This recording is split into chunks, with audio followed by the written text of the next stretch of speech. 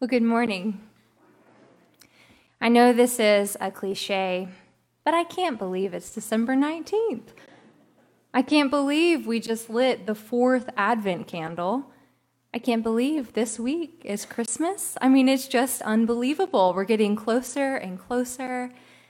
And as we do, I keep being reminded of all the things I still need to do.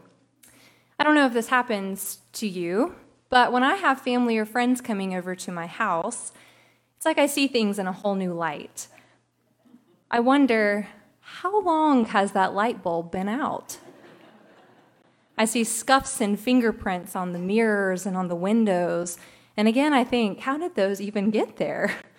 I look at all the dog hair and think, do we always live in this much animal hair? I think the answer is yes.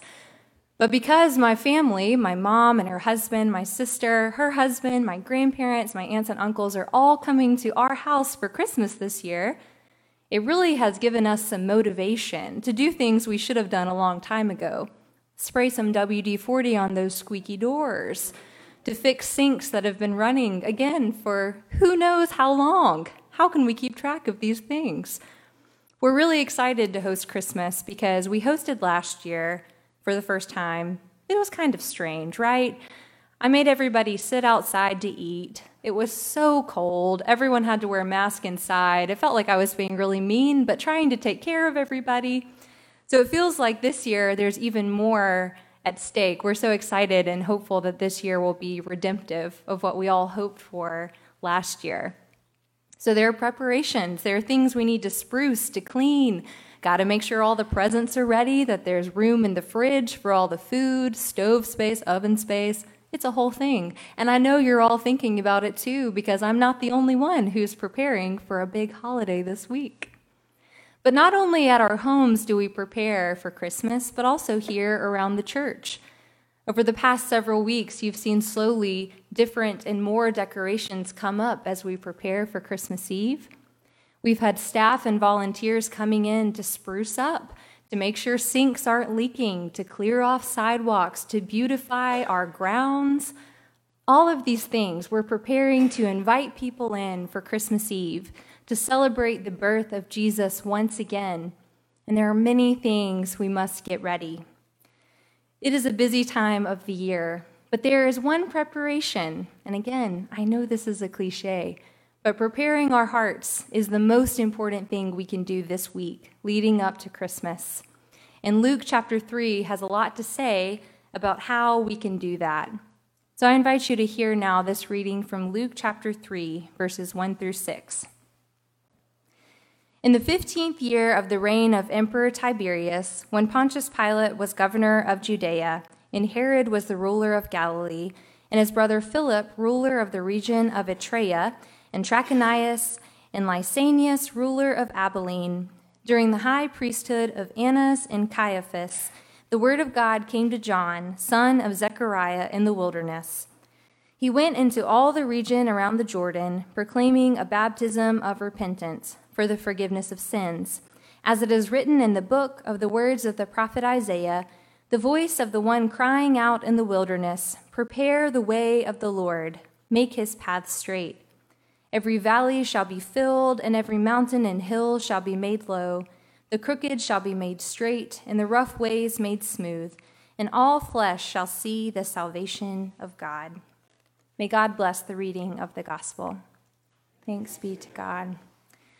Luke introduces John with a resume that highlights who he is and how he has been called to his role as a prophet. It's time-stamped with rulers of the day. It includes the prophetic call, the word of God came to John, family lineage, son of Zechariah, and location in the wilderness. This pattern is common in the Old Testament because it shows us that these prophets have indeed been called by God for a specific time in a specific place. It's more interesting that John was called to be a prophet when you consider that he came from a line of priest. His father Zechariah is a priest whose rotation of duties would have been serving in the Jerusalem temple. And his mother Elizabeth, of course, descends from the line of priests originating with Aaron. If John were following in the family business, he too would have been a priest, but God has called him to something else. God has called him to be a prophet. So instead of serving near Israel's holiest place in the temple, we find him out in the wilderness, the region around the Jordan, the liminal space outside of what everyone else considered holy and sacred. But it is there, in the wilderness, that the word of God comes to John. The wilderness in the Bible often represents vulnerability and uncertainty. It's unfamiliar, it can be uncomfortable, and therefore it can generate fear. But also, we see this pattern that it's precisely in these wilderness moments that God often does something transformative, renewing, and inspiring.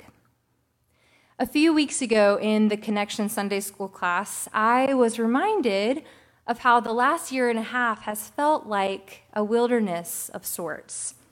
It's been the kind of disorienting, uncomfortable, and uncertain season that has changed us as people.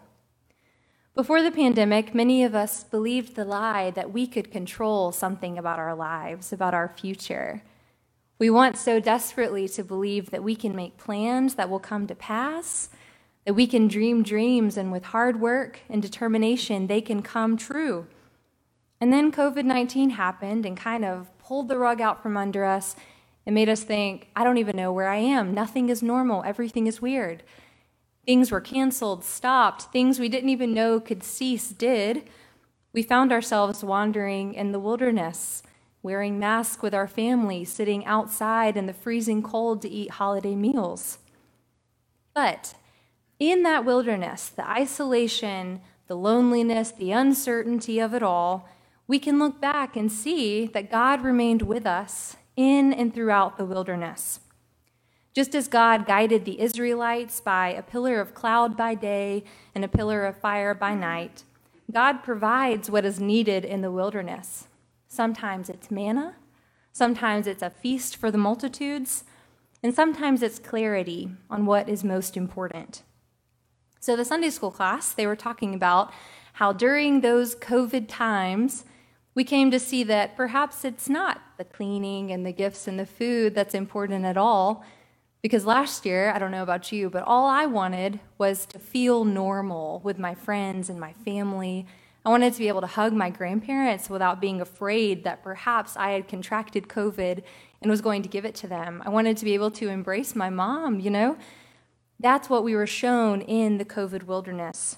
And it was a reminder to us that we don't know what tomorrow may bring, but our faith gives us hope that God can use seasons of wilderness and uncertainty to teach us, to stretch us, and to remake us into who God has called us to be. John doesn't stop after he receives this word from God in the wilderness, but rather this wilderness time for John was preparing him and fueling him to go forward and to give this word to the people that he received from God. And so what was this word he received? He was to prepare people to receive the coming Lord.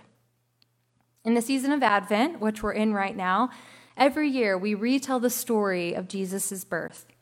We trek with Mary and Joseph to Bethlehem.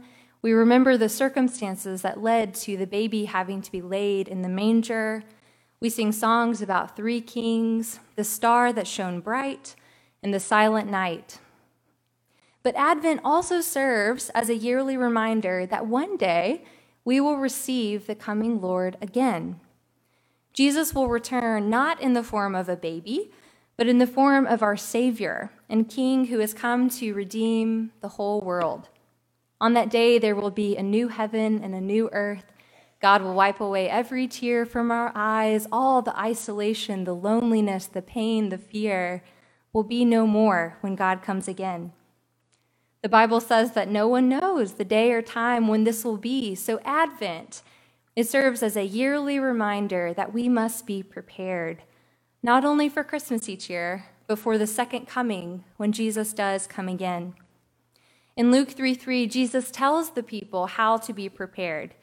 He says to be prepared by a baptism of repentance for the forgiveness of sins.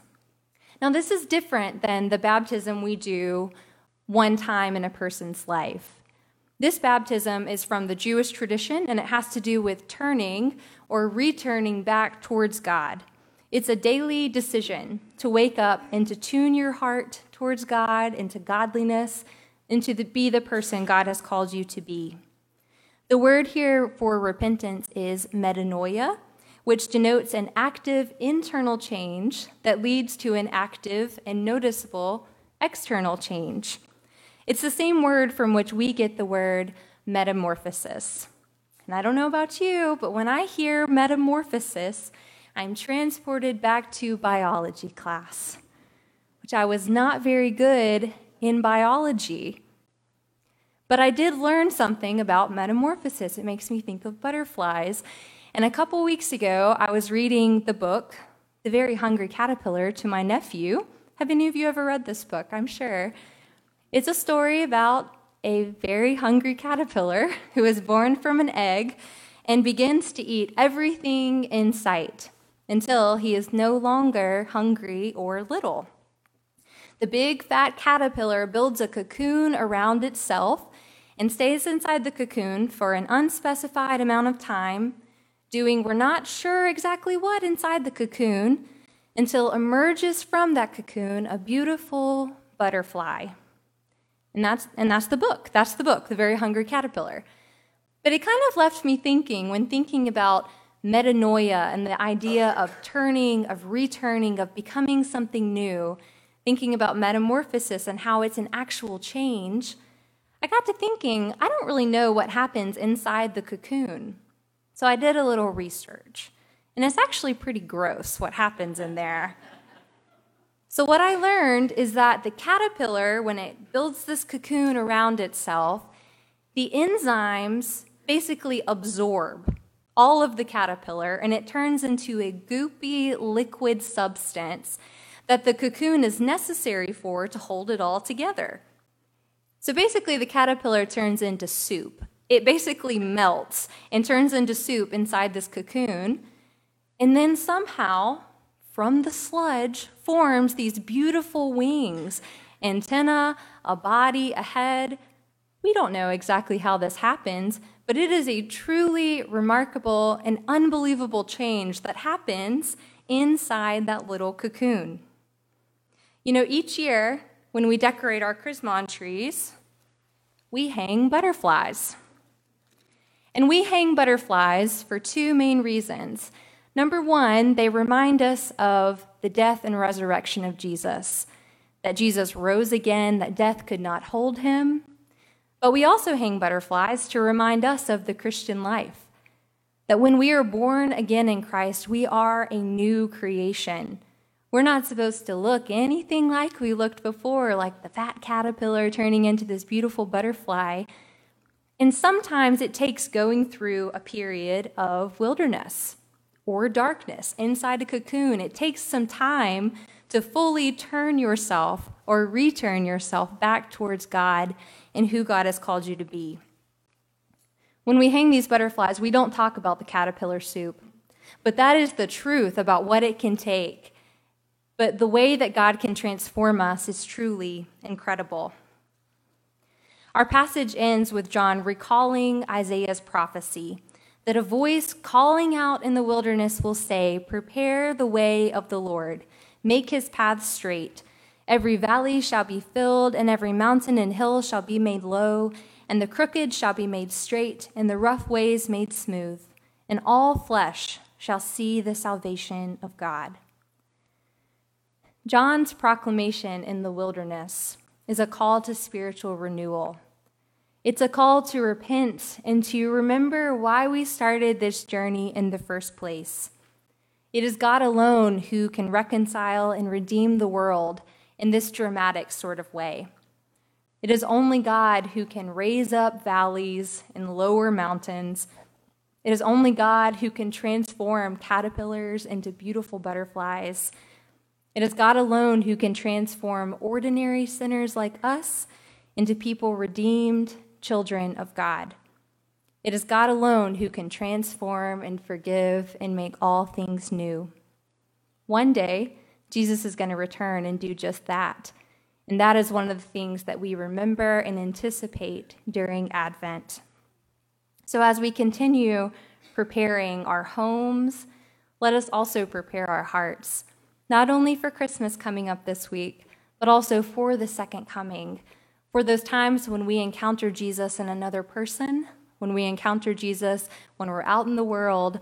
Let us be prepared for that, prepared to show the light of Christ which lives inside each of you, and to show that love, hope, peace, and joy that can only come from him. May it be so. Amen.